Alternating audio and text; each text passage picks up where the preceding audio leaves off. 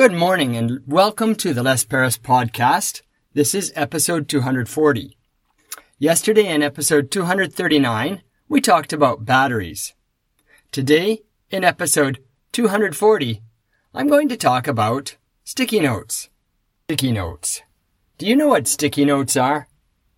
Sticky notes have been around for, I don't know exactly, maybe 20 years, maybe 25. They're really cool. I used to use them a lot.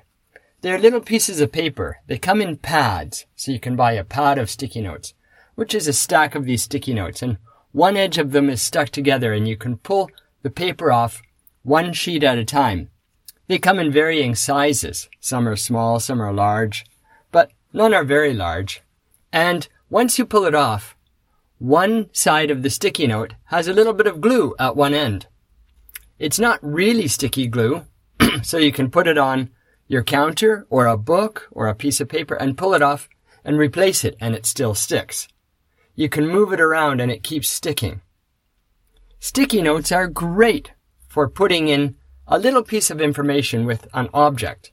So for instance, when one of my kids comes home, I can put a sticky note on the table so that they can come to the table and see the note and my message on the note. The wind won't blow it away if I left the window open by mistake. You can put it in a book, and you can put the sticky note right underneath a piece of the book that you want to read or see with a little note to yourself. You can put the sticky note on the fridge so that the next person coming to the fridge can see it. You can, the sky's the limit, whatever your imagination is. A lot of people use sticky notes for planning projects. They write down the components of the project, and then they write down the components of the components, and then they put them up on a whiteboard or maybe on a table or maybe on a window, and they can move them around easily. And when you move them around, you can reorganize to find the best organization for your project. It's also good for planning essays and other things like that. Sticky notes really change the way we work, I think, and they're popular. They keep selling and they made a lot of money for the company. Do you ever use sticky notes?